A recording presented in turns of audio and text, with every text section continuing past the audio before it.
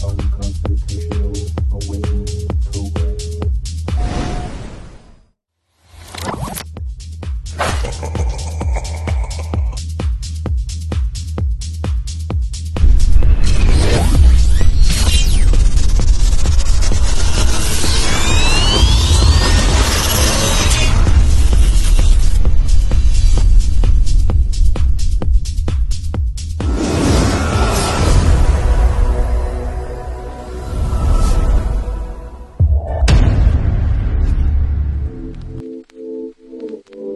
Liftoff will start in T-minus 10 seconds.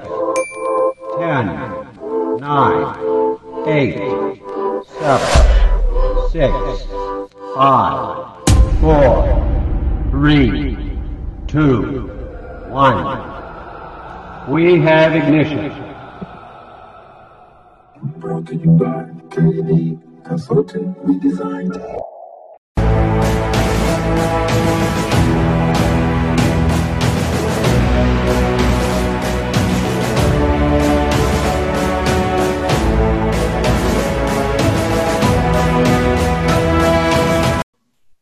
Ahoy, everyone, and welcome to another episode of Unconstitutional Awakening. Today, I wanted to talk about survival and prepping. So I brought on a couple fellas that I found out here on Instagram, Carson down here, and this other fella from Ammo Can Survival, and both of them are really big into, prepping and survival type stuff, and knowing what to do in the means of an emergency situation, and how you can come out on the other side alive. And so I'm gonna throw it over here to Carson real quick. Let him introduce himself a little bit for you guys.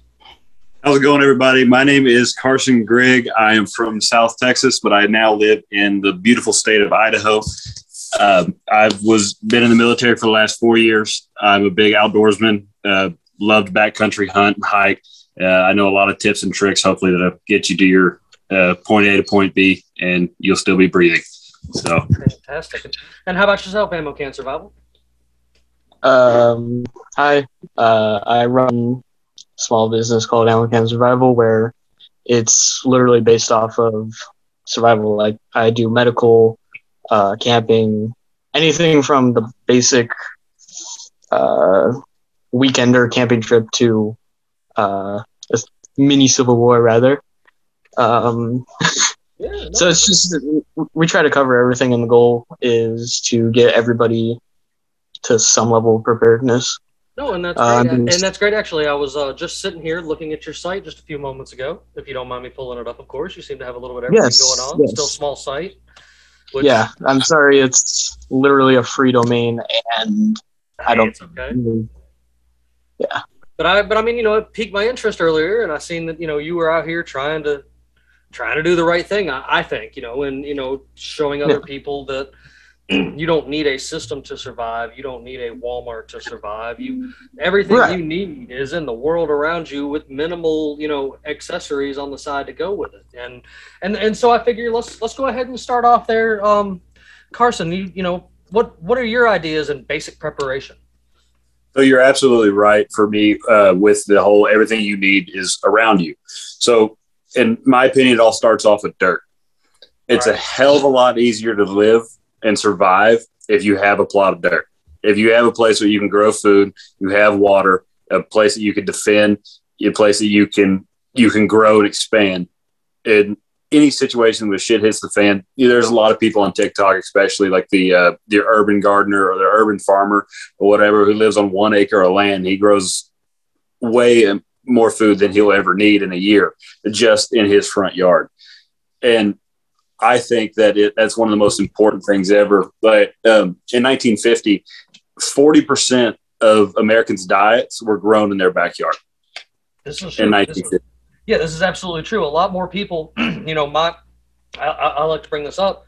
My great-grandparents survived the Great Depression because they had things in their yard that they knew how to eat and animals to take care of. Much like myself, I've decided in all this chaos that I went back to a little bit simpler life, and I took my few acres that I've got out here and filled it with chickens and goats and hogs, and we try to keep as much vegetables growing as I can. And the great thing is since I am working in the meat world, I can easily trade with people for vegetables because everybody loves to trade for fresh cut meat. So who doesn't? Right. And that's go ahead. So that's one of those funny stories that my great grandfather also survived the Great Depression and stuff like that. My great grandmother was a fantastic cook back in the day, and my great grandpa would always complain about, oh man, there's nothing better than cornbread made with fresh cornmeal, nothing better. So my grandma, being the caregiver she went ahead and found some fresh cornmeal and made my grandfather some fresh cornbread. And my great grandfather is sitting there eating it, and he goes, "We must have been mighty hungry back then." And it's kind of a funny thing. We have all these luxuries in modern day survival. I have air conditioning and heaters and electricity, which is a fantastic thing. Technology is one of the reasons why we can sit here and have these conversations. Absolutely. But there's a level of comfort that people are at, and how much of that comfort are you willing to get rid of completely so you can survive? Sure. I believe too much comfort is a dangerous thing, and I visually see it every day in my life. Looking around at the people that are living comfortably under tyranny, like bread and circuses. This is something I like to bring up a lot. Is our great grandparents, our grandparents, our parents have all been voting for years upon years, and how much of that has led us to more freedom. And from where I'm standing, my great-grandparents were a lot more free than I am today, because you can barely spit without, the law getting called on you nowadays. And that's one of those. We did it to ourselves in the long run. If you look back at it, we voted people in that keep voting the wrong thing. None of those people in any of these offices anymore care about your individual well-being. All they care about is money. It's greed and power. They're just feeding their faces and giving themselves a 20% bonus, while us down here are, struggling to make ends meet. And living paycheck to paycheck is part of the situational design in a way. All we are for them is just taxpayers. We're just in the way. We're here to pay taxes, pay their bills, while they sit there and launder money through and do all their insider trading, and we suffer. But tyranny is a completely different topic. So Amocam, what from your perspective is things that you would need for basic preparation? What would you make sure you were out there and had? I'd say for basic, just a normal 3-day kit. I actually have mine hanging up right now. Literally, my survival kit is about 6 fire starters, couple fire sticks as well, few lighters, duct tape, ration bricks, and I carry way too much water on my rig. I carry 5 quarts of water. So at the end of the day, too much water is kind of a good thing. I mean, I know it's a bit to carry. I personally, in my what I call go bag, has several life straws, because I think that those would be good to have in an emergency situation. I would like to bring up something about the life straws. What you got? This is going to cost a little bit more money than life straws, but invest in the Sawyer minis from testing that I've done and that my friends have done, and just general look around the community. They filter more. They're easier to clean, in my opinion, and the modularity is 10 out of 10 compared to a life straw. Okay, awesome. No, I'll definitely look into that. I've always had them because I figure I can filter water myself, of course, if I needed to get into that situation. But in an emergency situation, I've always found it to be something good to have, because if you needed to absolutely get a drink of water, it's better than nothing. You know what I'm saying? Yeah, which on the topic of water purification and filtration and all that, I recently did a camping trip where I ran out of water. And luckily, I was in the mountains, so it was snow. So it's in the kitchen right now, but Sawyer makes a gallon bag, and I filled that up. Along with my cookware with snow, melted it down, poured it in, and I was able to filter it like nothing. Compared to if I had a life straw, I would have to individually suck out the hot water. Yeah. And yeah, that's fantastic. That you ended up in the situation and still knew how to get yourself out of it. And so I guess with moving on with this, like, I seen, how are your feelings, I guess, on certain firearms you would need to carry with you in a survival type situation? Like, I mean, obviously you don't want to carry everything, right? Carson? So there's a lot of big difference between like certain firearms that you can go for. You can go for the whole I am running from something or someone kind of firearm situation, or I am carrying this firearm to kill an animal, eat that animal, and survive off of that. That's the two different sections of bugging out. Are you running from someone or something? You know, and the one firearm that goes with me everywhere is just a Winchester Model 70 7mm Magnum. It, you know, Grandpa's old truck gun. You know, it's Elmer Fudd as hell.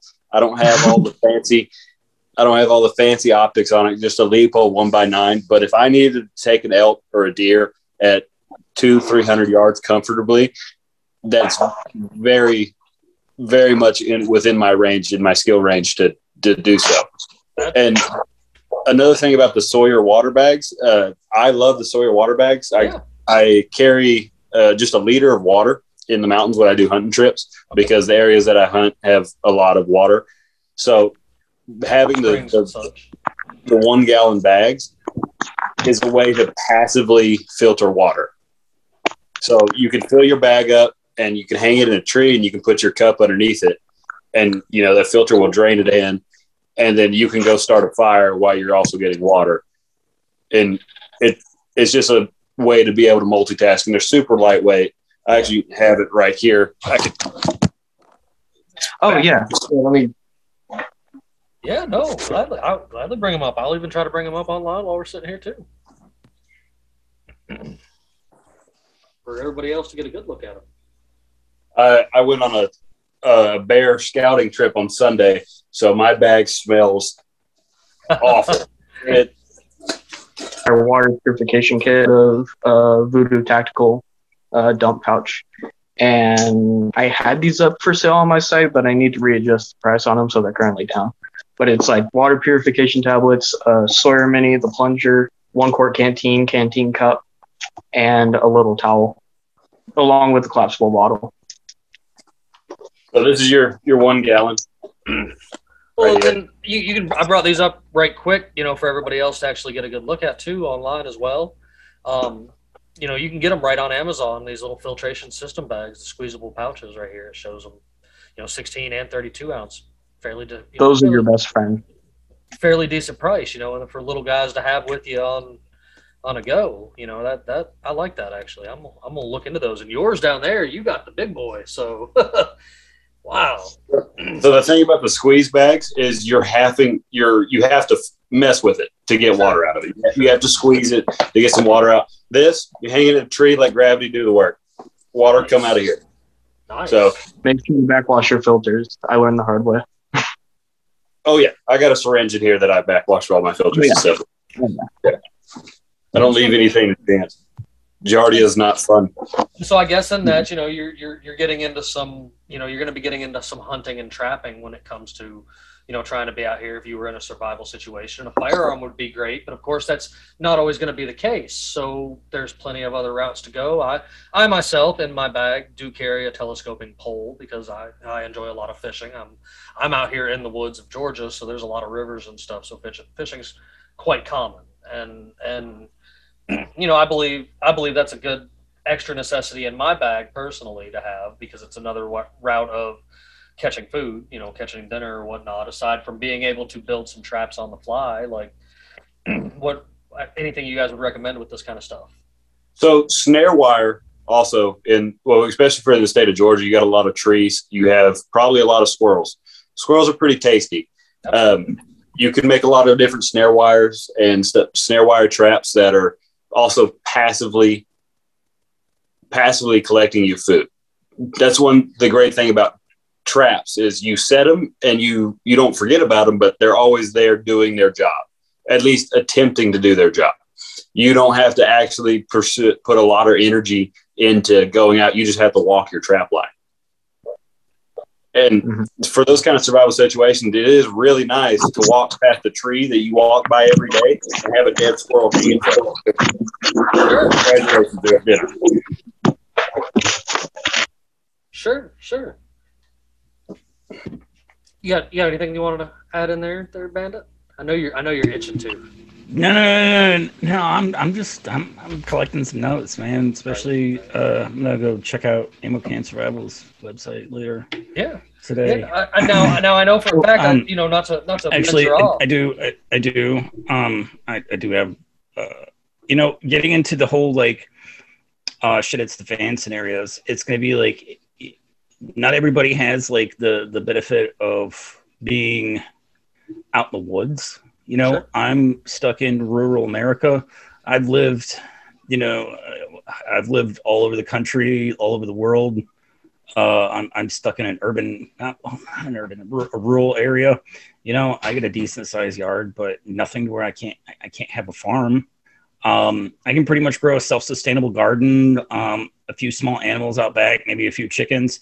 It all depends on like where you're at.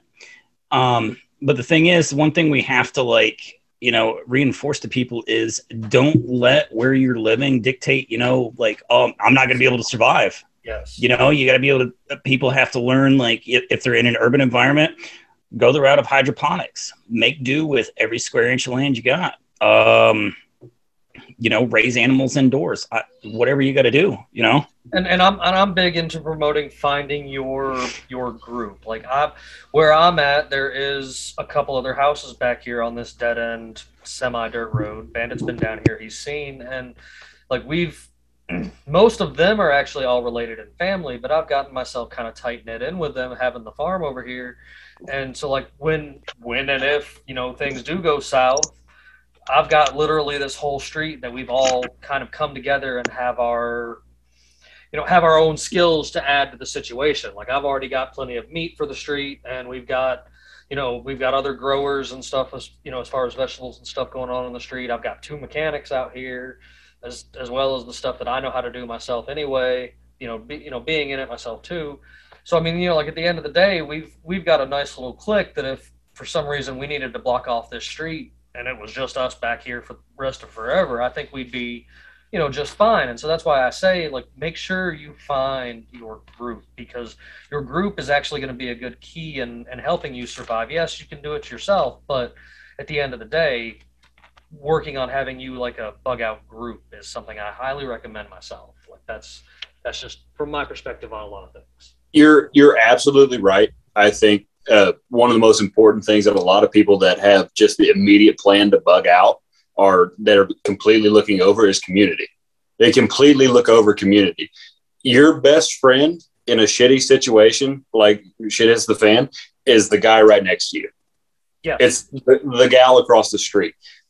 There was a guy on YouTube not a while back. He was doing a survival seminar talking about the most prominent man in every town in the 1800s back in the day. What did he do? He was either A, the blacksmith. He could make metal into whatever tool you wanted, or B, the guy with a sawmill. True. The guy with the sawmill made all the lumber. The guy in the blacksmith, he made all the tools you would use to build a barn or whatever. But back then, everyone had the basic necessities and basic skills they all grew their own food. They didn't have a grocery store to go to. They would all go to the local mill and mill their wheat that they grew for that year. They had that in place where the town, if it was completely isolated from the rest of the world, they could survive. Because exactly. They had their. I mean, it goes to. It's not necessarily like the equipment you have. Sometimes you have to make do with what you got. Sure. But what you don't have to make do with are your skills. Yeah. I'm big into finding as many. If you have the best equipment, but you can't grow food, you're no good. If you can't butcher animals or grow food, the gear you have is only going to get you so far. If you don't know first aid, like you guys have been talking about, if you guys don't know if they don't know water purification, if you don't know land navigation, Yes. you know, if you don't know how to, you know, keep yourself from getting hypothermic or becoming a heat casualty, you're useless. And something else You really are. something else a lot of people don't know how to use anymore nowadays is hand tools. Everybody has power tools and stuff like that, and you know, hand tools are your best friend in some of these situations. Oh, there you are. Except for when You're good. Go ahead. Especially if the power goes out, man. Yeah. So that's one of the things that I mentioned to you. What I wanted to talk about was Correct. the importance of tools. The importance of tools is just so, like, you can have all these DeWalt power tools that run off those lithium batteries, and those are going to work great for the first 6 hours, Sure. you know. And but at the end of the day, if you don't have, you know, a hand drill, that, you know, nothing to break wooden dowels on, you're not going to be building any structures or anything remotely useful with, because no blacksmith in the world is going to be making you staples, you know, for a staple gun. Exactly. Like what was it in the silver miners and the people that moved across in the Manifest Destiny? One of the most valuable things they had was nails, little chunks of iron. They would burn their cabins to the ground just to pick the nails back up if they were moving a different location. Sure. And Sure. there's a lot of scrap metal in the world. There's a lot of hammerheads that just lay around in old barns that's been sitting there for years. But what good is a hammerhead without a handle? Yeah.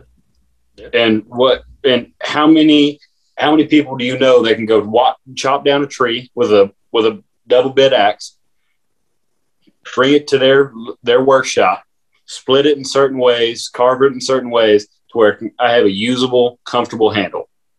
Mm-hmm. Right. How many people can do that? Exactly. My That's fiberglass handle's gonna outlast the wooden handle. Yeah, but in all seriousness, though, I mean, there's hickory handles on axes and blacksmith hammers that are probably 100 years old, though. If not Oh, more. No Absolutely. joke, Oh. man. I have a double bit axe hanging in my shed right now that was easily early 1900s. The handle's still intact, joke. and I still use it. You can still Because- use it. It was kept inside its entire life. It doesn't have a bit of rust on it. I was gifted actually by a follower who does still hand make axes and and the handles and stuff like that, and does all the work himself. And he actually engraved like Batman inside the handle and stuff for me, and in the metal. And like this is one of the best hatchets I ever had. And it actually spent the first 6 months with me just staring at it because I didn't want to do anything with it. It was such a pretty piece. And he finally messaged me and was like, bro, I made it to work, put it to work. And it is the best hatchet I've ever had in my life. Like there is just nothing in between me and that hatchet that it don't run right through. And good tools are a key. A lot of your stuff nowadays is absolute garbage. You might have to spend an extra few dollars to get a good tool. And, I'm when it comes to tools, a lot of things I don't mind going to Harbor Freight, but there's some things that I have to have a quality. There's some things though that I have to have a quality piece for, like all of my bug out bag stuff.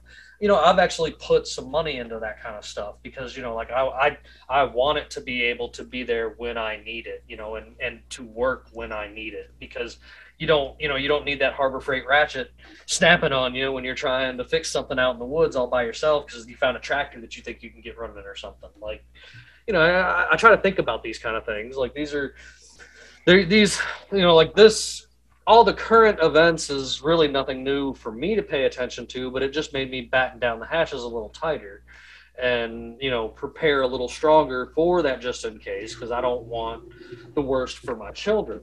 So I guess with that, like, what do you think your basic SEER need to be? So your basic SEER equipment. So there's a guy, I believe it's Modern Warrior Poet Society, maybe on YouTube. It sounds familiar, actually. they're good. I believe he was either a SEAL or a Ranger. Anyway, he's a really smart, really well-read guy. And he talks about being able to defend your homestead. Okay. To be able to, like, you don't have to survive if you can thrive on your own little chunk of dirt. My theory of survival always goes back to having dirt. It always goes back to having your place, to be able to, like, have your castle in a sense. Yeah. Have your castle that you can defend and take care of and protect you and your own. And which also ties back into your community. Make sure your community is well-rounded enough to protect and is well prepared for any kind of thing like that. That's why I'm thankful I live up north. This is going to sound bizarre, but I'm surrounded by Mormons. Okay. They are the most prepared people you will ever meet in your entire life. They are a tight-knit group. Say what you will about the Mormon. They're ready for shit to hit the fan. Okay. They're a lot like the Amish. I've actually spent a lot of time with the Amish. They're quite more technologically advanced for that. But like my father-in-law and mother-in-law are LDS, and they have years supply of food coming in. And like tonight after this podcast, I have a buddy that's going to bring me a few turkeys, and we're going to butcher them in the backyard. So we're going to, as soon as this call is over with, I'm going to get real nasty. I understand that. We just did a hog back during the winter months or whatever, and that was a 300-pound hog that I raised myself out here, and that sucker took damn near 6 hours to get right down into the fridge. Did you know that a beef half is going for $1,600 now? Holy shit! No. A beef half is going for $1,600 up here in Idaho. Wow. Yeah. Yeah, it's not that bad here yet. I mean, I can go. I mean, I can go get a whole cow. I mean, it ain't full grown yet. I don't mind that, but I can go get a whole cow right now for definitely cheaper than that. So yeah, same here, man. Even a full grown cow, I can go get cheaper than that. Still alive. Yeah, shit. They have the farmers market here has the Kentucky grown, the local grown beef. I mean, you can get a few 100 pounds of fresh ground beef for not quite $1,600 though. Wow. Yeah, it's ridiculous up here. And we talked briefly on Instagram there about the fires that happened in those food processing plants. And I don't know if you've talked about them previously on your podcast, but we've touched it a little bit, but yeah, that's a terrifying thing to me because Joe Biden has been preaching the whole prepare for a food shortage and stuff. And if it hasn't been Joe Biden, it's whoever's underneath him talking about food shortages and stuff like that. But if you remember last planting season, how much did the government pay all these farmers just to destroy their crops? Sure. And that is a real thing that happens. Like I won't deny that's a real thing that happens.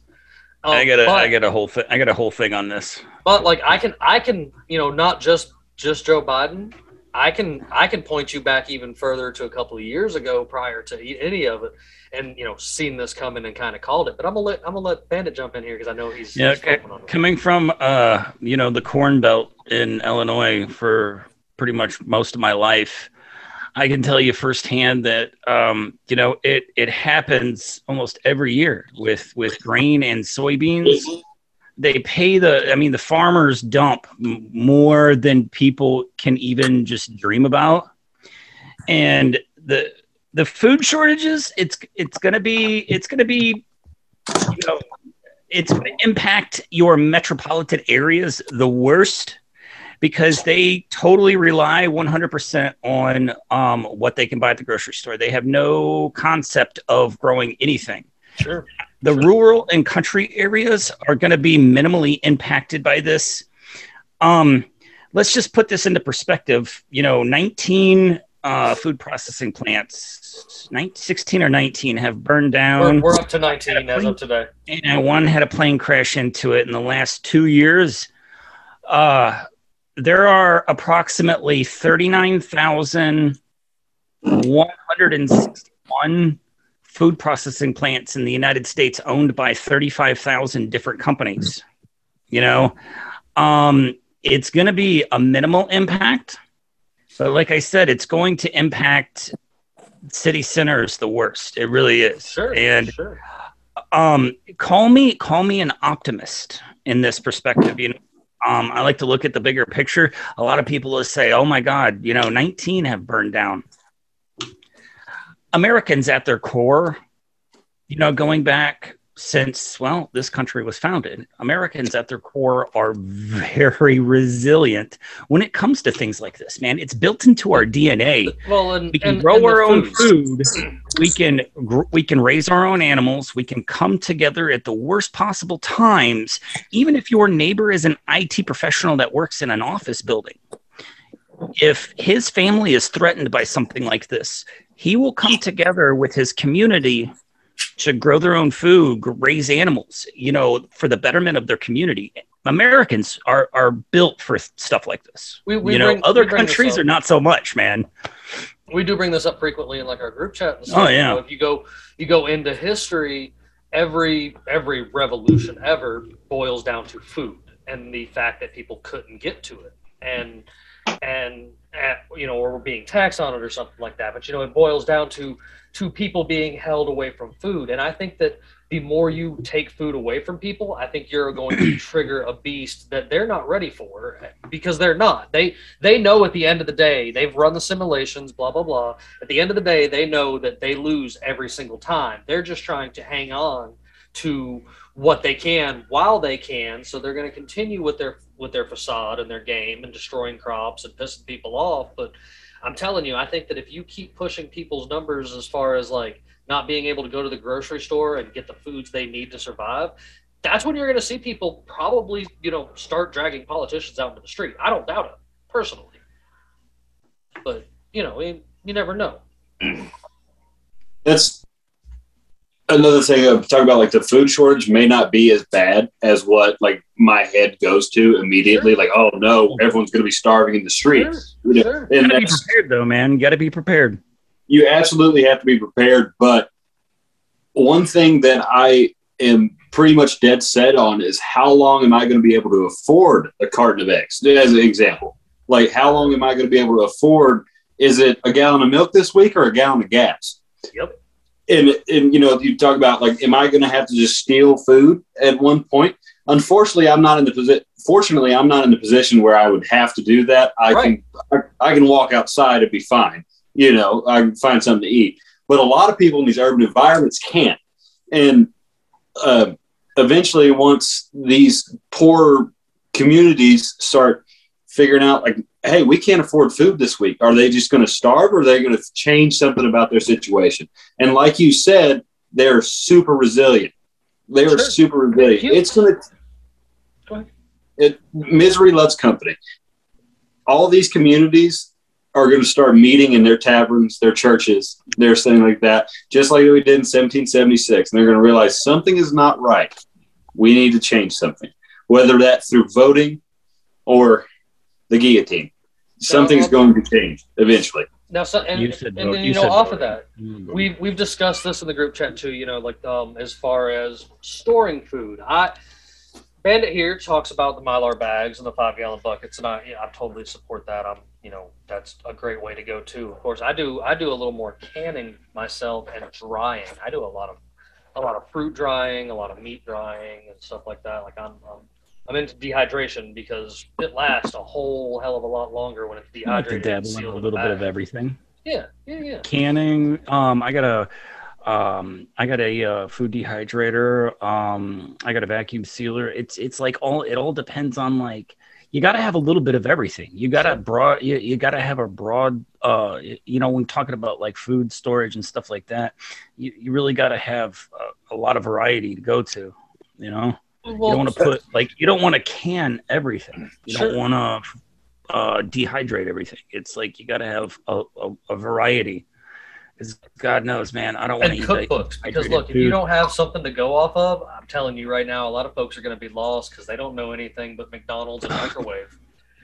It's like we've been talking, and it's like, I like to say I'm the optimist. Carson is like he always goes like, I'm preparing for the worst and hoping for the best. That's you know, great. and that's awesome. But the people you got to really worry about are the people that play ignorant with this. And like, the government will protect me. The government has my best needs at heart. You know, they want to watch out for me. I'm, you know, I'll be okay. Dude, you're not going to be okay. Really. You're really not, though. I might live in a bubble. I might live in a bubble. That's okay, though. That's really okay. What I meant by that is I've never met a single motherfucker to ever say the government's going to take care of me. I might live in a weird little bubble where those kind of people don't exist. As Boomers. As meme page admins for numerous years, the arguments that have gotten back to things, people will suck the boot leather clean, you know, with their tongue when it comes to some government type things. And it's brain dead and ridiculous. Dude, if you ever want an example of somebody that will go like, the government has my best needs, you know, at heart, you know, it's like boomers do. The boomer generation totally relies on the government. They will forever be the first one to go, just vote harder for your local representative. I've got a real life friend, and he has said this quote exactly, and I know when he hears this, he's going to hear himself and he's going to go, shit. But he has literally said to me that he believes the government there is there to keep him healthy enough to keep paying taxes. Tax cattle. And my brain exploded, and I was just like, bro, no, they can wipe you off in a heartbeat and print the money to make up for you that quick. Like you gotta realize that if you don't have yourself a community, like, you're already behind. And second, like, you know, you've just got to have a good head on your shoulders and be able to think quick. I believe too. Like I'm a jack of all trades, I guess you would call me. And like, there's nothing you can't throw at me that it might take me a few minutes to sit here and figure it out, but I'm going to figure it out. I'm going to come up with a solution, with an answer, with a way to, you know, satisfy that inner voice screaming at me that if I don't figure it out, you know, we're going to suffer. And I guess it's just because I've had a hard life. I've always been a bottom dweller at the end of the day. You know, like, I'm a poor with the rest of them, but like, I know how to make it work, and I know how to enjoy life without having to have the money to make it work. And, you know, like, I think I had Black Lotus Coalition on yesterday, and that was great. And they're in the world of 3D printed firearms, and like, I think that's an amazing thing to add actually into this world of prepping, because, you know, there's people out there that don't have any yet, but they do have 3D printers already, and it's a file away, boys and girls, and you can have that piece to carry with you that I will stand behind, because I have seen some pieces that are amazing that work just fine, like, with no trouble at all. Because again, you know, I know we covered it earlier, but I do think a firearm of some sort is a necessity. Like, when I go fishing down on the river, I don't not have something with me, because you never know what you're going to run across out there. Like, we're down here in Georgia, we have panthers. Like, people call it a bunch of BS, but you can get arrested by DNR down here for killing panthers that are from Florida that, you know, wander up here. And like, I've seen them on trail cams, and I've seen, you know, giant bobcats, and we've got coyotes, and there's even been wolf sightings and stuff out here. And like, I actually just shot a panther last week. Yeah. Me and a buddy were turkey hunting. It was the first opening weekend of turkey season. Yeah. And we had a panther come into our decoy set, and I had a turkey load and a shotgun. And after I was done shitting my pants, I put 2 TSS lugs his way, but to no avail. I didn't kill it. I don't even think I hit it, to be honest with you. Probably just. But I sent 2 his way. I was terrified. My most terrifying experience was I was in my younger 20s, and a boss that I had took me bear hunting in North Georgia, and it didn't kill him the first shot. And I'm glad that I had somebody with me, because I would have probably died that day if the guy that took me hunting wasn't standing there to take the second shot and drop him, because it hit him and he was pissed and started charging me. And I was like, oh, what do I do? And dude dropped him. And the worst part about it, the worst part about the whole thing was dragging that heavy son of a bitch back from the top of the mountain to the truck. Holy shit. Can I show magical boomsticks on this platform? I haven't had any trouble. We had the Black Lotus guys showing their magic boomsticks yesterday. This is my best friend. Absolutely, and I'm in love with it. Is it single action or is it? This is a single action Samuel Colt. That's my dream, like, side piece to be model 1873 Cattleman. It is a monster. It is it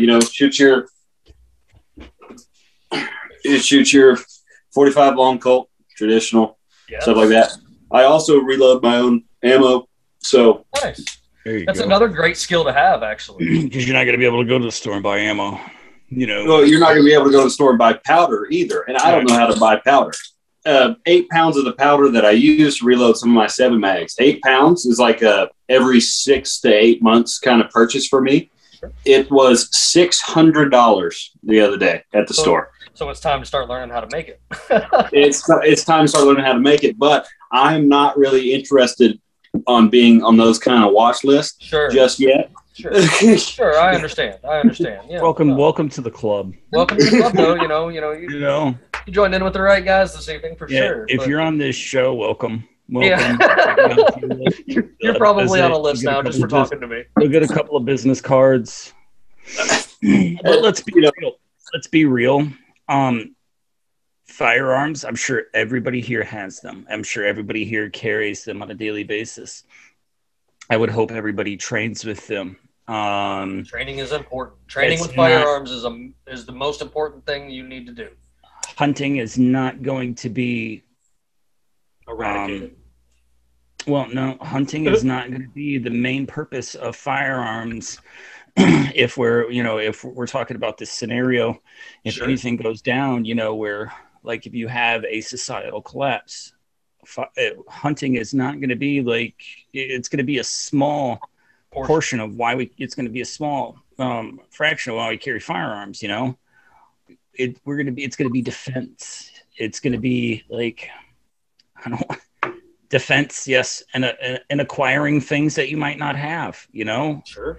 Because it's like, if you don't have it, the real thing is, like, if you don't have firearms to protect yourself, if something happens, you're going to be a victim. You're going to be a victim. If you stock up on all types of supplies and you don't have a firearm to protect yourself, you're going to be a victim. Somebody's going to acquire your stuff. I'm being real. That's realistic. 100% real, man. The cops aren't going to be there to protect you. No. They're not there to protect you as it is. Who in this group is prior military? It's you, boss man. I grew up in military bases, but I never went to the military. My father was military, and we lived all over the world, and I've lived on a ton of bases and made the choice that I wasn't actually going to join. So you've deployed, I'd imagine? Yeah, a few times. Yeah. So that people, when they're put in awful situations, they suck.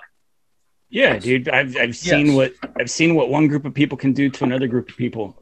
It's just horrifying.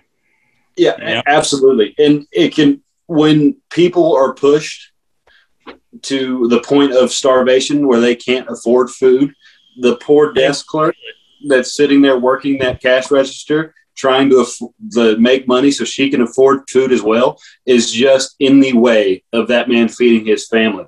And that crazy, desperate person with one of these in their hands is not great. But I guarantee you... I have said this numerous times, man. Numerous times in the group chat. I'm like, the most dangerous type of person in the world, hands down, is a mother, father, or a mother and father that are armed and desperate, trying to feed their family. I think a desperate mother. They are the most dangerous people in the world, man. Mothers. Yeah, desperate mothers. Mother at the top of that list. Yeah, don't get in the way of a desperate mother. Why do you always? I mean, hear the saying, never mess with Mama Bear. And give me a break, And if prices get keep going the way they are, and wages keep going the way they are and inflation keeps going the way we are, we're going to see that firsthand, man. We really will. Sure. When people can't afford to feed their families. And that again is why I feel it's, you know, it's important to have certain standards, or, you know, have a bug out bag. No matter how crazy somebody thinks you are, if you've got one in your trunk of your vehicle or your work vehicle, or, you know, you're like me and you even carry one when you go hang out to go fishing on the river or whatever, because you never know, like, better safe than sorry. And it doesn't have to be a ton of things, you know, it can be the minimal amount of things that you know, I feel are necessities. Like, well, I'll open you up. I'll tell you what I got in mind. I've got some of those. Before you do that, let me point something out about bug out bags real quick. I'm not going to say anything negative about them. I'm just going to say that because they are a necessity. When the theoretical scenario of, you know, like everything falling happens, the biggest mistake you could probably make is wanting to bug out right away. Yeah. You don't want to bug out right away, man. You're going to want to have enough, like, you're going to want to leave your bug out bag alone, and you're going to want to have enough supplies in your house to stay put for about 3 weeks. Correct. You're going to want to stay put for about 3 weeks before all of the idiots kill themselves off and finish doing what they want to do, like right off the bat, because that first week is going to be absolutely insane, man. It really will be like what you see in movies, man. The first week is going to be crazy. Oh, the first week's going to be the worst. You're not going to want to bug out right away. You're not going to want to go anywhere. You're going to want to try to hold your fort. Man. But that's what I'm saying is, though, when you do get forced out, like you know, because like I too believe you need to have yourself stationed and try to hold down your fort, and the bug out bag is the last resort. But I've got like the fire starters, of course, my water purifiers. I've got some of those like space type like sleeping blankets and stuff, because you never know.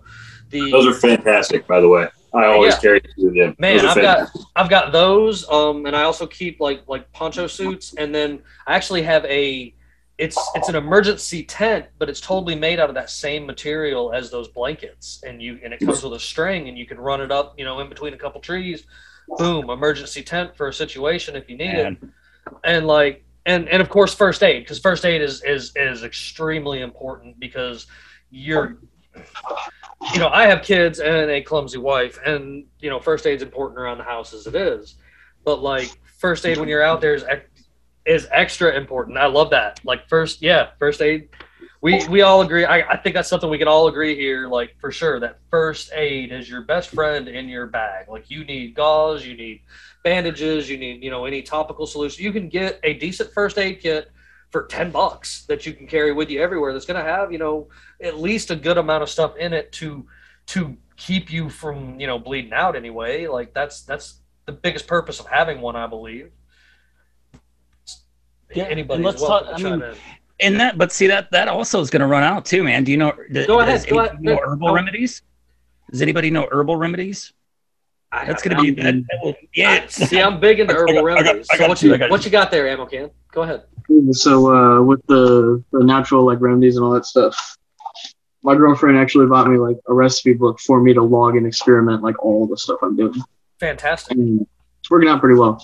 But back with like the medical stuff. Yeah. I sell restocked kits, custom kits, and all that. Okay. So I mean, not to like throw it out as an advertisement. No, plug it, bro. Plug it. Go right ahead. But like full on, I'll do custom. But like the rundown of most of the kits are just it covers all the March stuff, which is absolutely a necessity. But the idea behind it was because with you're saying those $10 kits, they only have a couple Band-Aids, maybe a piece of gauze. Sure. But there's no kits out there unless you get into like the $800 North American Rescue bags. But like the idea was behind those really bad kits that you were saying, the $10 ones, and improving them at an affordable cost. Okay. So that's what I do as well.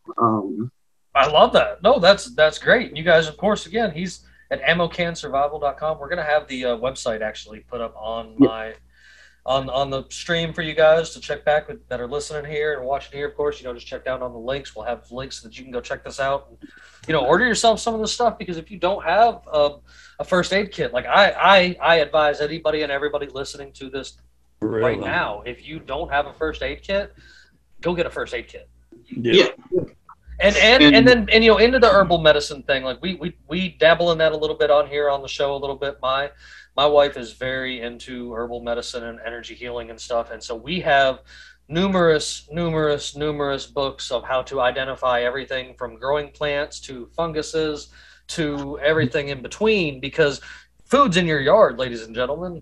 You might call it weeds and try to kill it every day, but there's a ton of food laying in your yard for free. There's a guy that literally, like, he supplements monthly income with what he grows in his front and backyard, and he lives in a rural area like mine, and he probably has about quarter of an acre, maybe.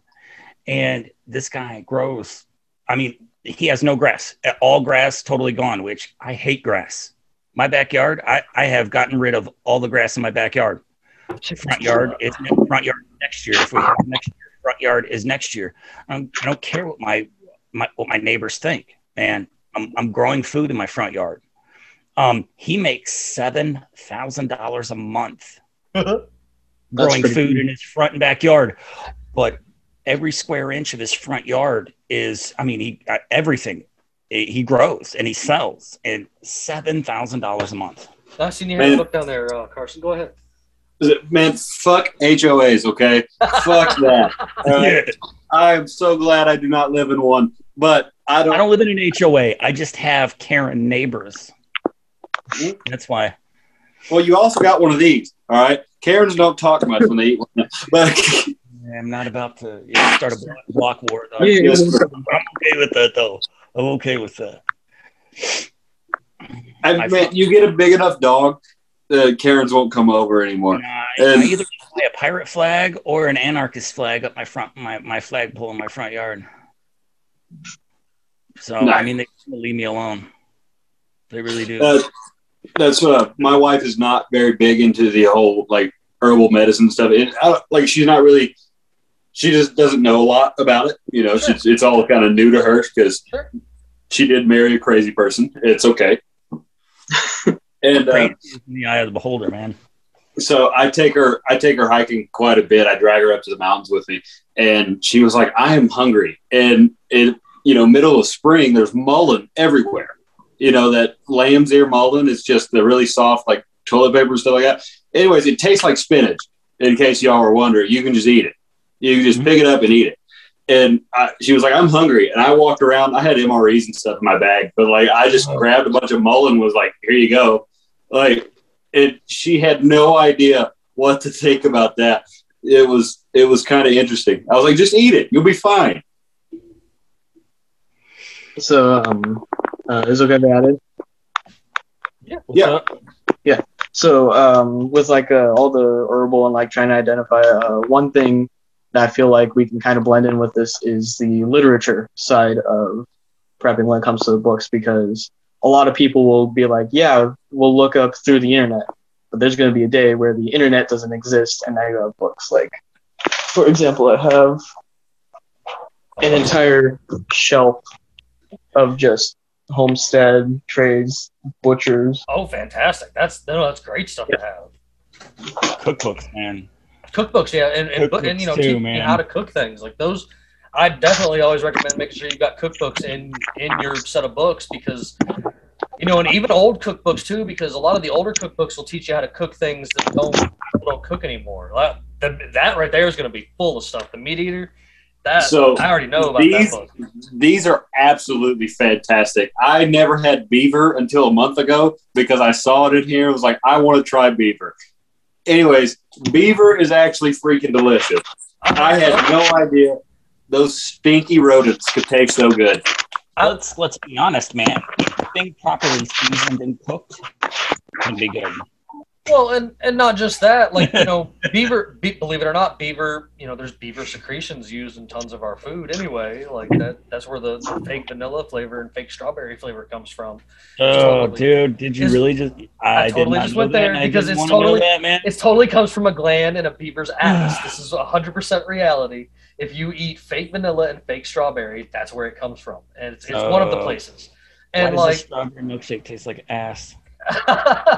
and like, you know, it's quite disturbing. But you know, like I've heard beaver is good. I haven't had the pleasure of tasting that. I've eaten bear, I've eaten shark, I've eaten elk, I've eaten frog, I've eaten turtle, I've eaten snake, I've eaten squirrel, wild rabbit, guinea pig, because you know people down here in the South farm guinea pigs like they do rabbits, so it's actually not uncommon to eat it. It's called koi. Yeah, it's called koi. Very popular dish in Peru. It's actually one of the staple ones in Peru.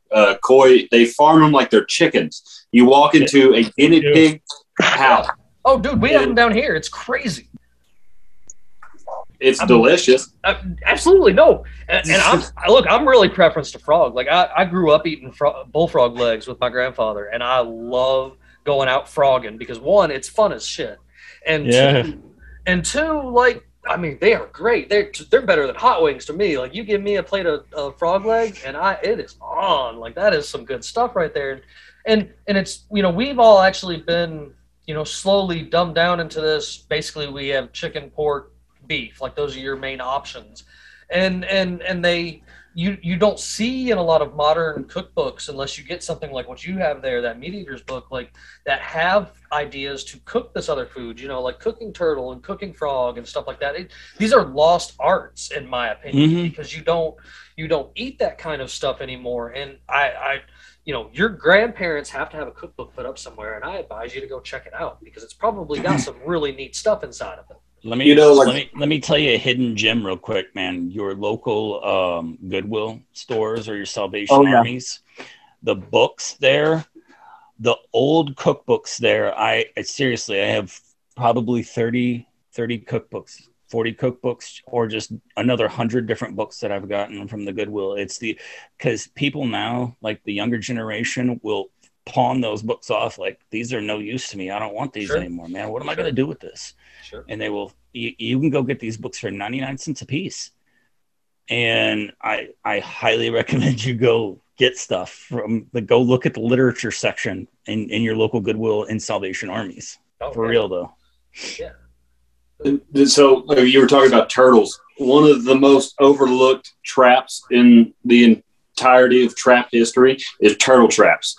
It takes two 2x6s and some PVC pipe. You make a box with a bunch of chicken wire around it, throw it in a pond, and it catches you turtles all day that try to sunbathe out in there. They crawl up in those logs, they fall into that box, and you're just collecting turtles. And if you can stomach eating red ear sliders all day, you have a constant supply of food, because no matter how much the shit hits the fan for us, there's going to be turtles for a very long time. Absolutely. Yeah. Yeah, and the same with squirrels. You know, you had mentioned earlier how they're delicious. The shells make a good bowl. You can actually, there's a lot of recipes, you know, back to that. There's a lot of recipes actually that call for you to cook it in that shell. In the shell. And then you just end up eating it right there. But, you know, again, you know, back to the squirrels, like that is very common. Like, especially down here in Georgia, I think just about every man takes his son squirrel hunting. And then, you know, we teach them how to clean and, you know, do that squirrel. Like, that's just something I can't think of anybody that grew up around me or grew up in this area or whatever, you know, later in life and whatnot, that they didn't happen. You know, my grandfather did it for me and such. And like, it's, you know, it's good things to learn. I think it's good things to teach. And squirrel is pretty tasty at the end of the day. Like, you people are just like, oh, that's just some little rat rodent. But hey, man, in a go situation or a camping situation or a life or death situation, like, this is the kind of stuff that is actually going to save you. Like, you know, being able to capture yourself a squirrel and eat it, or make a turtle box and, you know, catch some turtles and eat them. Like, eating seems to, of course, be the most important thing. And I talk to a lot of people that have made it to the point in life where they're living in a van down by the woods for real. And they've told me, well, Jim, you know, the first thing that I ran across that I was worried about was being able to eat. And once I realized I'm not going to starve, everything else was fine. And that's just it. You're not going to starve if you can just take a little bit of wisdom from people prior to you that are like, hey, this is edible. Or, read the books that tell you, hey, that you can eat this. Like there's information out there. And I encourage people to get into it and find it, because like there's food for free all around you all day long. You don't have to eat the garbage in the stores. And I'm being serious. Like it's not a necessity. You don't have to go to Ingles and buy the things that are crammed full of God knows what and destroy your insides. So have you ever heard of rabbit starvation? yes, because if you eat just rabbits, you'll die. Yes. So protein starvation is rabbits. So protein starvation is a very real thing. Any of you guys ever watched the series on the History Channel called Alone? Yes. Mm-hmm. So that's one of my dreams, is to do that. Survivor Man's the same. Didn't he? Oh, I'm thinking of something else. Never mind. Sorry. Yeah. So Alone's the competition where you win money, and I would love to win money by starving myself out in the woods, because I do it for fun anyway. I might as well get paid to do it. I would, anyways. That is one of those things where you see these people, they're catching rabbits and fish left and right, and they're like, I am still hungry. I am still absolutely miserable. And it kind of goes back to like, man, how much junk do we actually eat in a day? It's a ridiculous amount. And there was Joe Rogan podcast. Uh-oh. Oh, no. Oh, no, we're having a little bit of technical difficulties there. There he goes. You came back. He's back. All right. Hey, all right. So Joe Rogan podcast. All right. So there was one of the gurus on Joe Rogan podcast. All I saw was the name guru. I can't remember, but he talks about the topsoil on the planet Earth and how it is just dying. The topsoil is dying. So the more we do all this commercial farming stuff, and the less nutrition our natural growing foods become, the less nutritious. I'm sorry. Sure. He said something like an orange in 1910 or 20, just a singular orange. You have to eat 30 oranges today to get the same nutritional value as you did with that one orange. And don't quote me on that, but it was something similar to that. And I was like, holy shit. No, for real though. I don't doubt it. Onions, look at onions, tomatoes, potatoes throughout the years. When you look at like everybody that claims to be like vegan, vegetarian, and then they'll talk about like eating broccoli and kale. I'm like, dude, kale is not naturally existing out in the wild. Neither is broccoli, was laboratory created. I can blow your mind. Kale, broccoli, Brussels sprouts, and there's like two more. They are all the same. They're all the same plant. Yeah, they're all the same plant. They take it from the same plant that they grow. And they modified it. I think it started off from dandelions, if I remember correctly. Yeah, but look at dandelions, and then look at Roundup. The guy, the company that does Roundup also owns one of the biggest heart medications there are out there, because dandelions are one of the best plants for your heart. Dandelions and grapefruit, dandelions are you good. Can come That's at why me if you want to. I've had plenty of people come at me for it, but I pretty much let a 10 by 10 area in my backyard completely get overtaken with dandelions on just for that purpose. Fantastic. And it's like, if people are so I can't find the word to use, but they want their front and backyards to be pristine. Brainwash. The lawn is a great example of a mass brainwashing scenario, because you have literally somehow convinced everybody that they need to take care of this non-native monoculture of grass in their yard, and you spend hours upon hours cutting, mowing it, making it look pretty, filling it with poison and garbage and stuff like that, and then the next thing you know, like, you're for what? Starve. For dandelions make good wine. And let's also talk about, anybody here who here can make their own alcohol? Who here can make their own alcohol? I think it is. Yeah. All right. See, hey, whether you want to believe it or not, man, when society falls, one of the things that is going to make a strong comeback is the barter system. Yes. We I think Jimmy and I in another episode discussed this a little bit. We love this. Me and you love discussing the barter system, period. The barter system, man. We all here, all four, from just our short discussion right now, the four of us have skills. We have skills, and we have actual like items we have in our possession that are that we can barter with. Yes. We have alcohol is going to be a huge one. And you got, and you know, a lot of people laugh at me. I've been slowly buying, because they're $2 to $5 a bag, bags of pipe tobacco, and storing them away. And you know, I want to get the air, the thing that sucks the air out of the bags. Right now, they're just in a bag inside of one that's sucked out of. But like, if I get those Mylar bags to back them up for myself, like, I'm gonna have tobacco. And you know how great tobacco is gonna go over for people? Oh yeah. Because everybody's gonna be like, I need a cigarette, and I'm gonna be like, I'll sell you a pack of papers and a bag of tobacco for like. Yep, I live in tobacco country, Kentucky. For like, now. for like, let me get some rounds, bro. Here you go. Like, it's, I mean, it's that for real though, man. Beans and bullets, man. Beans and bullets. Beans and bullets. The barter system. I mean, that is so overlooked. Everybody, I mean, besides the four of us, from just our, you know, from what I've gathered, I mean, most people, it's like, you know, it's all about gear. You know, I gotta have the best chest rig. I gotta have a Gucci rifle. I gotta have the best pistol. I gotta have a Kevlar helmet. I gotta have the best tactical clothes. Dude, that is gonna make you a target. Sure, yeah. You know, that's gonna make you a target. Everybody's gonna want what you have. You know, and unless you're prepared to defend it, you know, it's no good to you. I'm a bit of a hypocrite in that I do have a lot of tools and stuff like that, but I also have my gear. You know, I don't have your $40,000 night visions that come out that, but I do have. Well-rounded as an individual, though. I mean, you're not like you don't have your blinders on, strictly focused on just like my gear head to toe. And there is people, you know, and other things outside the gear that you're wearing, you know, to go along with that. That's what I'm talking about. Yeah, no, there are people that I meet regularly. Like the gear, but they're not. They haven't honed their survival skills. They haven't honed like their ability to grow food. I know people with the fancy gear hanging up in their house that have probably never taken it to a range or even out in their own backyard and shot it. Like, this is.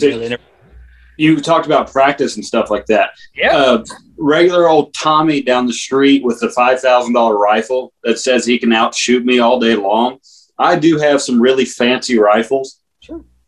Some really nice equipment that I have reached out beyond 1,000 yards accurately with.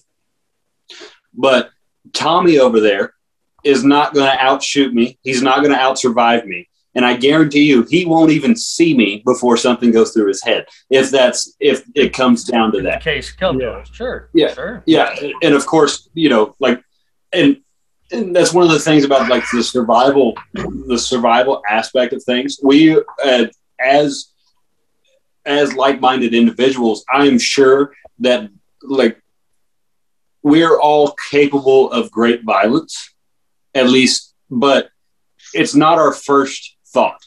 Right. Oh man. Right. No, that's the.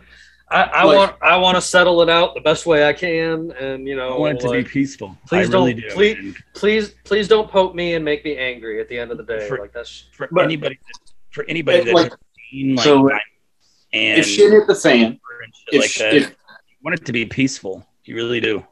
So if shit hit the fan, absolutely, and you have your little community, and right outside of your community is a road, and you look out at that road, and there's a fighting age male, if you will, out there trying to fix a tire.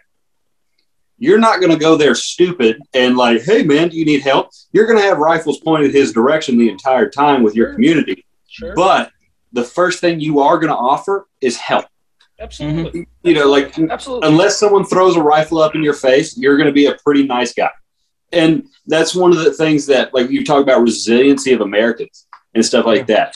How many of us sitting here, or the people that will watch this podcast and stuff like that, how many of them will more than likely, instead of being, hey, give me all your shit, are going to be like, hey, let me help you so you can get on your way.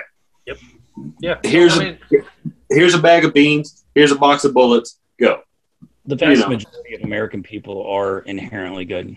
No, you're absolutely right. At least I hope. Like we had this discussion the other day, and like I guess I have a very harsh lookout on things, and like I understand the hard truth that we aren't going to be able to save everybody. Like there's no way. I'm sorry, and I'm sorry for the lives that will be lost in such a tragic event. But like the people that I can help and the people that I do come across that I can aid and send on their way, better off or whatever.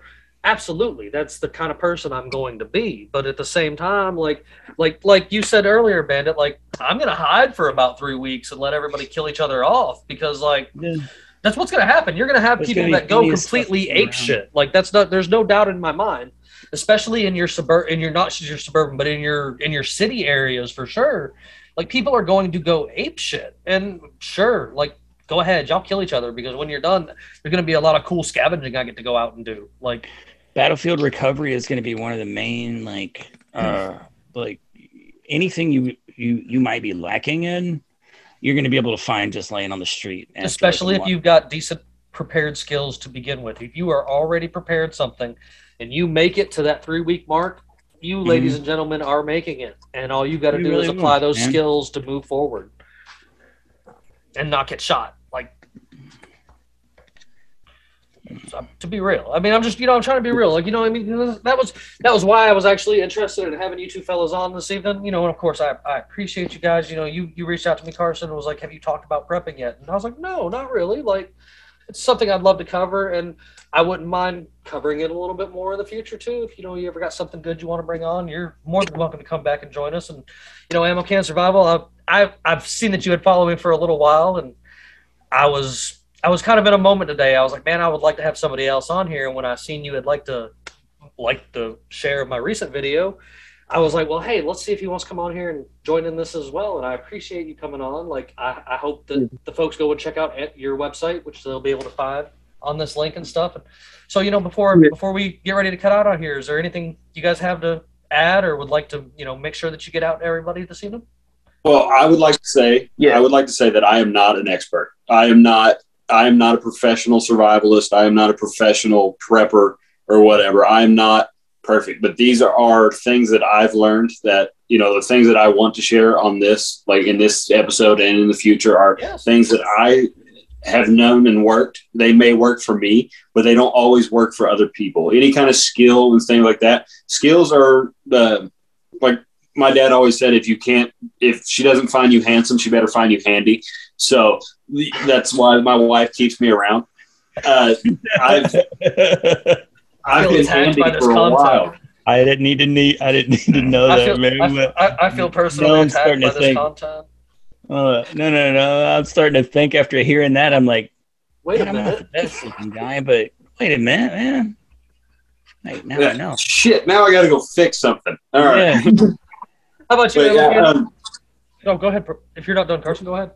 But yeah, I don't want to lead anybody in the wrong direction, and I don't want to receive like that much criticism for like, oh, this guy's stupid. But I want to go with the practice makes perfect, and stockpiles never hurt.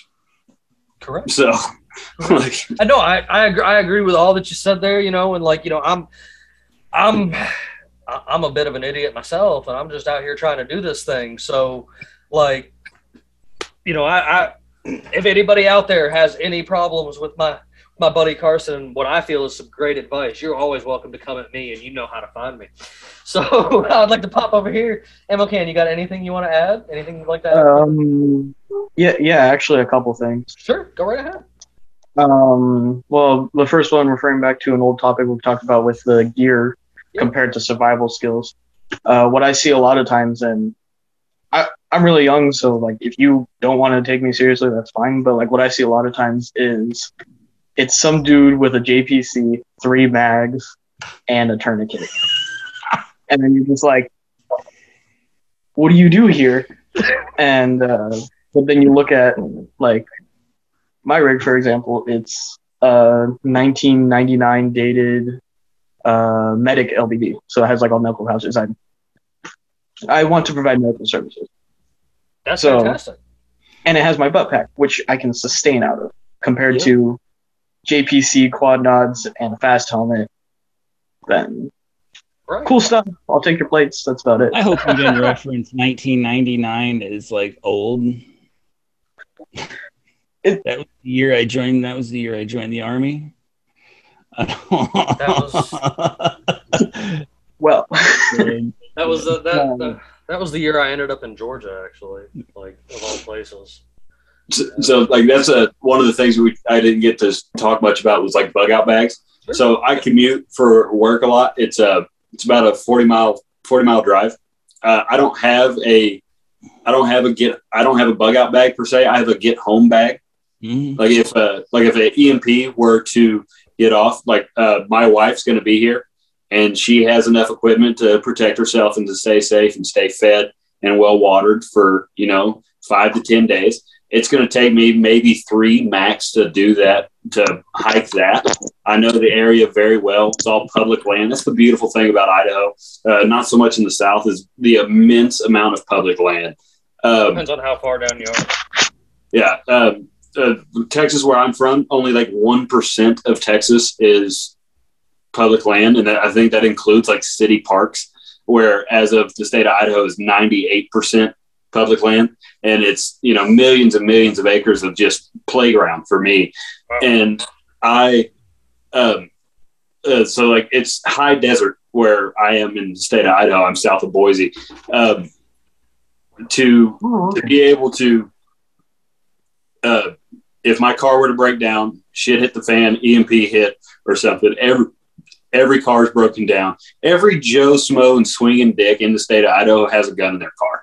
Like, it's just the way it is. I have it to where if I need be, I can walk 40 miles in a few days.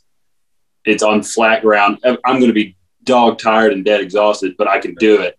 I haven't done it, but I've done similar situations in the mountains where I've done that distance in a few more days, but that's with a ridiculous amount of elevation change.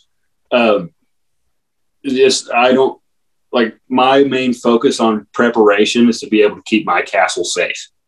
Exactly, man. Is be able to keep my castle safe and well fed. Sure. And I think a lot of people focus on like hunting. If shit hits the fan, I'll just go hunt for my food. Yada, yada, yada. It's not a great idea. You and 100 million other people. You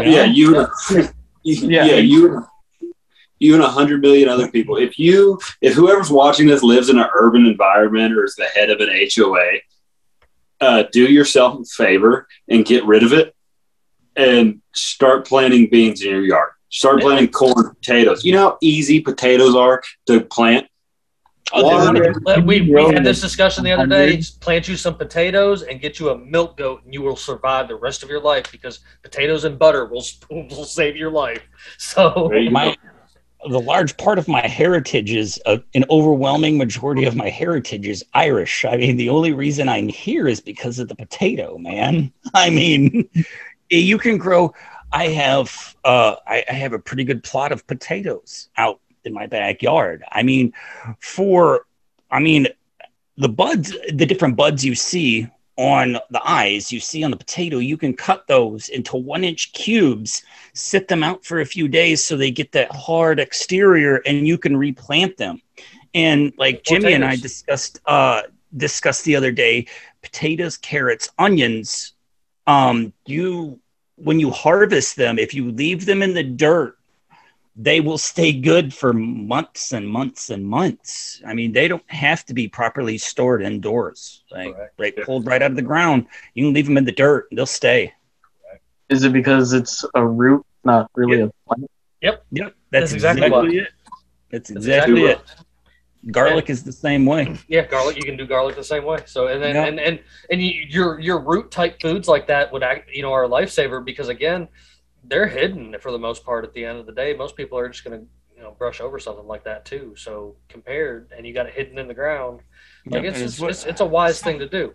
And so, and I do want to hop back around to you though, Ammo Can, because you were did say you had a couple things you wanted to touch on, so I'd like to hear you a little bit more, bud.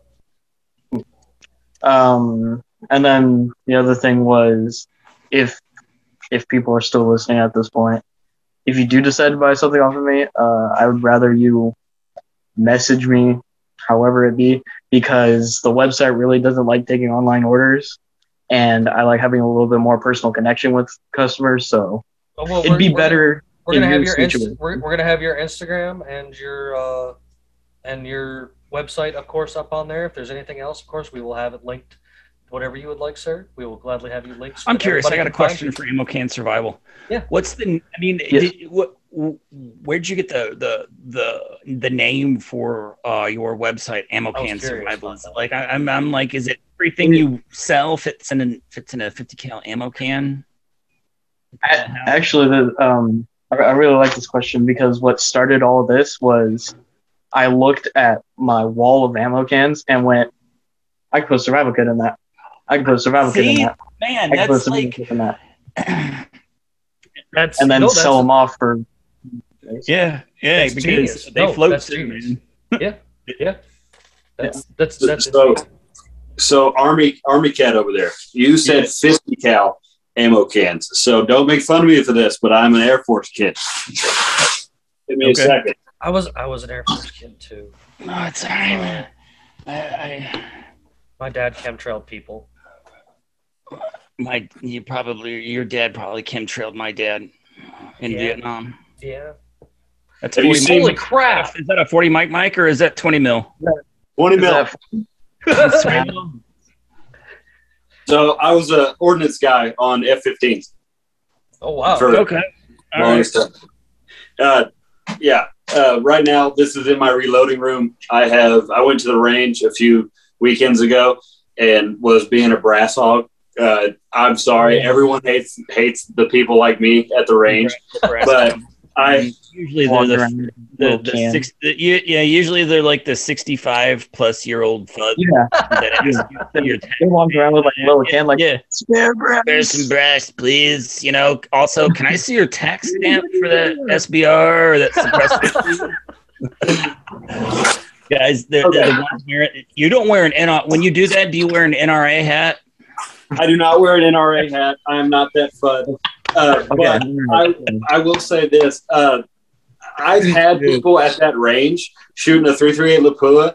Like, I'm shooting at well over 1,000 yards at this point, and I've had those people with the NRA hat and kind of like that. You got a tax stamp for that suppressor? Yes, dickhead. Like, why do you think? Like, leave me alone. And I've had people. More plates. I've had people. No, level 4 doesn't stop at 338. All right, I was making a joke. But I've had people behind me, like, go through my brass bucket, like walk behind me and go through my brass bucket. Like, what? I will. Like, you motherfucker. Like, so somebody just like brassed you after you brassed everybody else? Yeah. So, this was a while back. Okay. I go through normally after they leave. Sure. I'm not going to bug you and be like, you got any brass I can have? I'm going to let you leave. You're going to throw it in the brass bucket behind you, and I'm going to pick through it like a homeless man behind a Walmart. Okay. But yeah, I reloaded a bunch of 9mm for personal use, and they're all 125 grain hollow points. Oh God! So some Bubba's pissing hot rounds. Yeah, careful, buddy. Yeah, they're hot. But, we do have. I don't have it here. One of my group. We do have a press though. Like we can pretty much do almost everything because it's the interchangeable one, and we've got the lead molds or whatever to pour things back into and such like that. Like, we've got the whole setup. It's an old setup. Like, it's older than every one of us sitting here for sure. Like, all my stuff's fairly newer. Really don't count. Fairly newer, but so this round right here, your 45 long Colt and your 4570 Govern is one of the most common rounds to what they call cowboy load. So they would take those molds that you have, and they would pour the lead into the mold, and it would, they would polish it up a little bit, and they would take their, old black powder pistol charger and, oh, that looks good, and stick it in there. And like no crimp, nothing like that. But that's what you see in like the old timey movies. That's how they used to reload these damn things. And dangerous. Yeah. Dangerous. Like that's all it is. Yeah. Like, yeah. I mean, I've thankfully I've never had one, like explode on me, but I have been around people when like that round was just too much, and when it blew things up like they're and I was just like, that's why I'm not shooting those. I had an incident with a reloaded 30-06 round. That was terrifying. I would be absolutely upset if somebody destroyed my alt-6 with. Yeah. So let me make a quick comment real quick when talking about ammunition. I personally would stick, just my 2 cents. I personally would stick with anything NATO. Anything NATO. You're gonna have your boutique rounds. If you stay safe, you're gonna have your boutique rounds. But anything like 9mm, I don't want to sound like a FUD man, but 9mm, 45, any shotgun rounds are gonna be okay, because those sure. are I'm a dozen, man. Yeah. NATO 5.56, NATO 7.62. There are the amount that of those rounds that was manufactured is you can't comprehend the amount of that type of ammo that is just laying around, and that will be laying around when all of these retards are dead after the first few months. Sure. Yeah. Go ahead. I have a question for Bandit.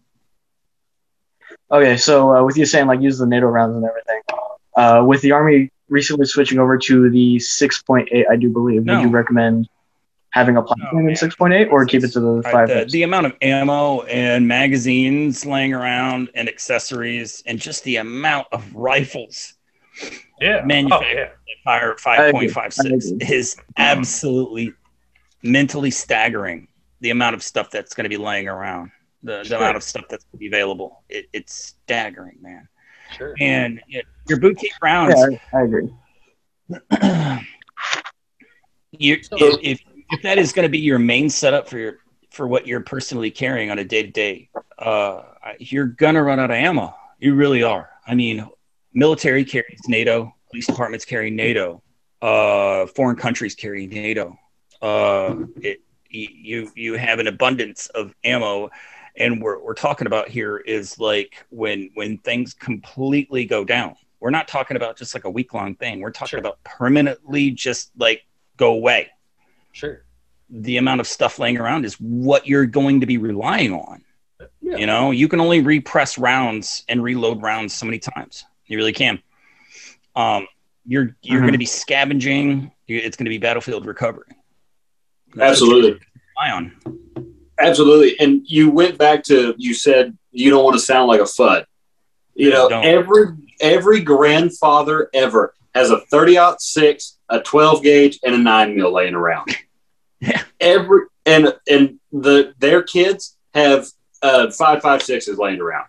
Like those are your 4 golden firearms. If you're going to go scavenging, going door to door to make sure if someone's alive or check in on somebody, if you're going to trade a bottle of wine or a bottle of moonshine to someone when the shit hits the fan, your odds are you're going to be trading for one of those. And even 22 is so overlooked in the survival situation. It is. Like, I didn't want to get into it or talk about it a lot, because I don't like to talk about it a lot, but my actual, everybody makes fun of my actual, all the time carry, because I'm not supposed. I know you don't. You love it. Museum, man. That's you love it. It should be in a museum. You're right, but I know you don't want to talk about it. But it's an original run Ruger standard, and the original run 22 Ruger standard, and it still fires great. So I don't want to do anything about it. And a fun thing you can do with 22 is you can still. That's one of the very few common firearms that you can still pour your own rounds from lead. So yes, you can. That and that's why I like that's my little. And people are like, that's the weirdest gun I've ever seen, and I'm like, so what? Nobody else has one, and he does. He gets mad at me because he's like, you need to put that thing in glass, and I'm just like, no.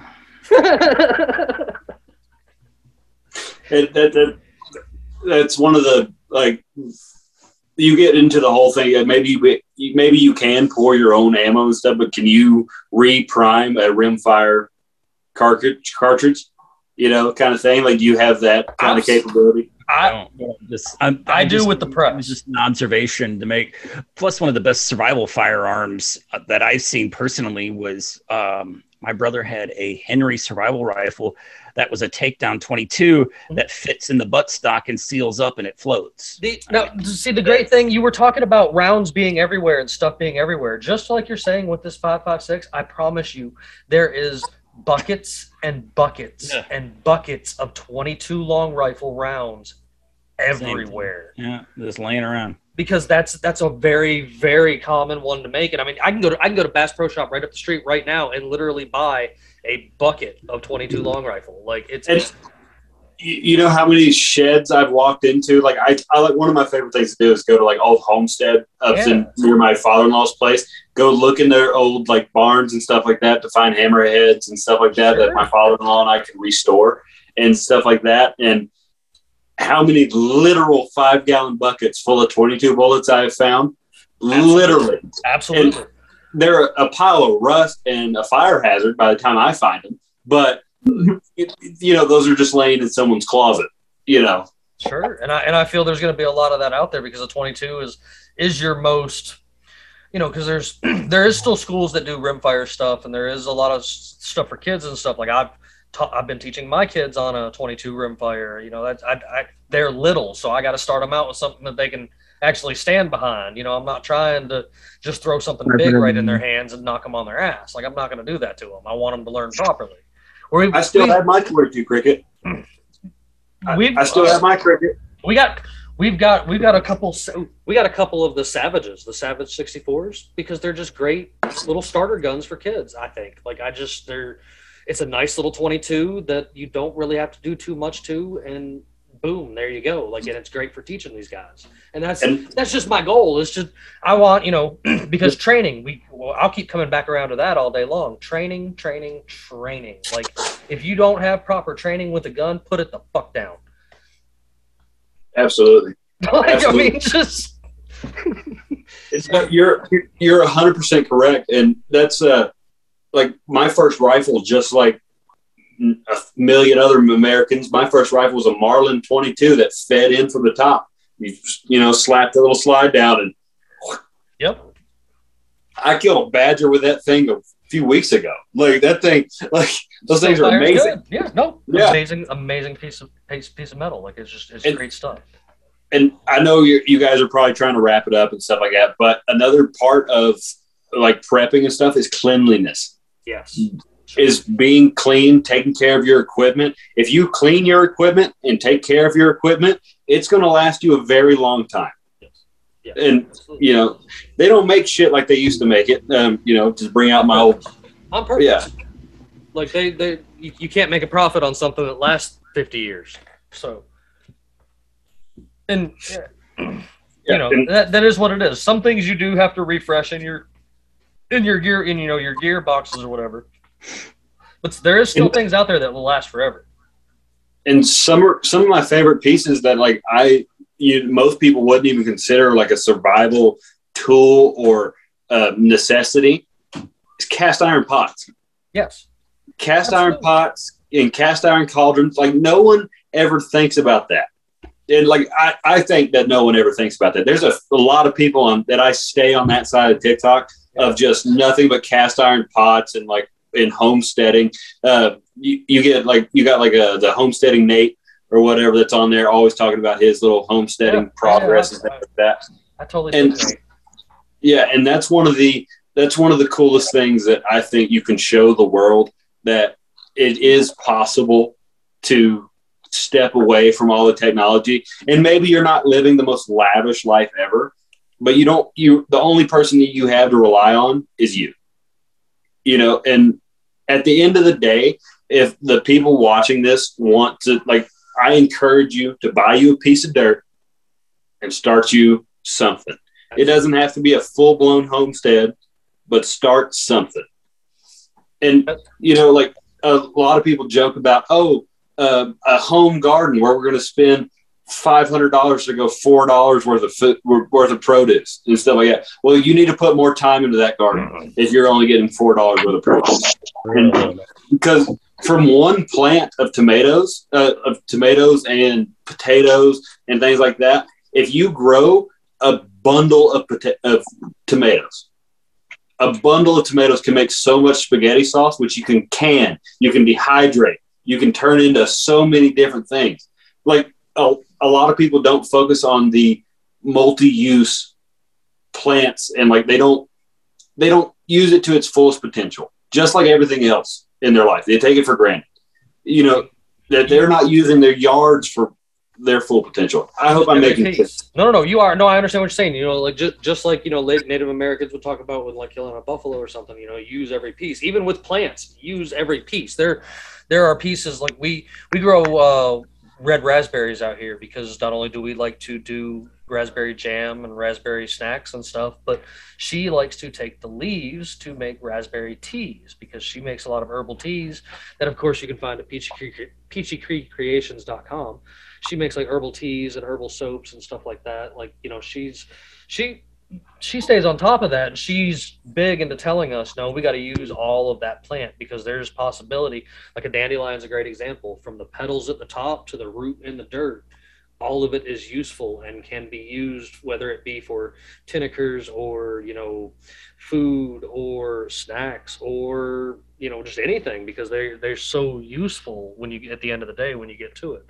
And that's something else. I mean, when I'm saying, you need to start studying plants, and I've seen both of you had great herbal remedy books, and I can recommend one to you to go ahead and try to get yourself out and find if you can. It's called Back to Eden. It's one that we carry around in the house, and I joke around about it and call it our herbal Bible, because it has the answer for every plant. You look at it, and there is some pictures in there and stuff too, but it'll define every plant and tell you everything that it'll do and such. So it's a great thing to have. And again, it's called Back to Eden. The author fleets me right now, but it's not hard to find. It's definitely out there on Amazon. I've seen it out there, and I think I've seen it too. Yeah, it's a great book to have, and I highly recommend everybody adding it to their collection, because I go to it weekly. I'll come across something that I need to look up, or something that somebody's asked me, do I have an idea for helping with an ailment and stuff, and we get that book out, because if she don't know it, the book knows it, and it's great stuff to know, because I'm big into natural stuff, so I believe there's a cure for everything already growing around you. I grew up watching Beverly Hillbillies. Nice. I grew up watching Beverly Hillbillies. Who was the healer in that group? It was Granny. Granny was the healer. Yeah. She had, Granny's old cough medicine was the big moonshine jug. Yeah. Stuff like that.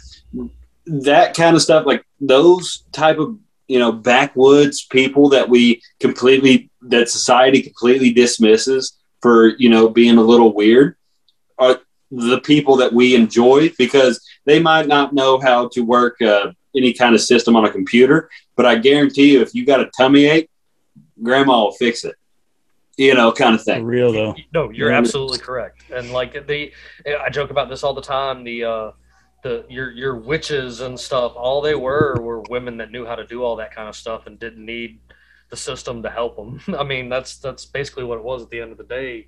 When you call witchcraft, it was just them using plants. It's plant magic is something I stand behind and have studied quite thoroughly myself too.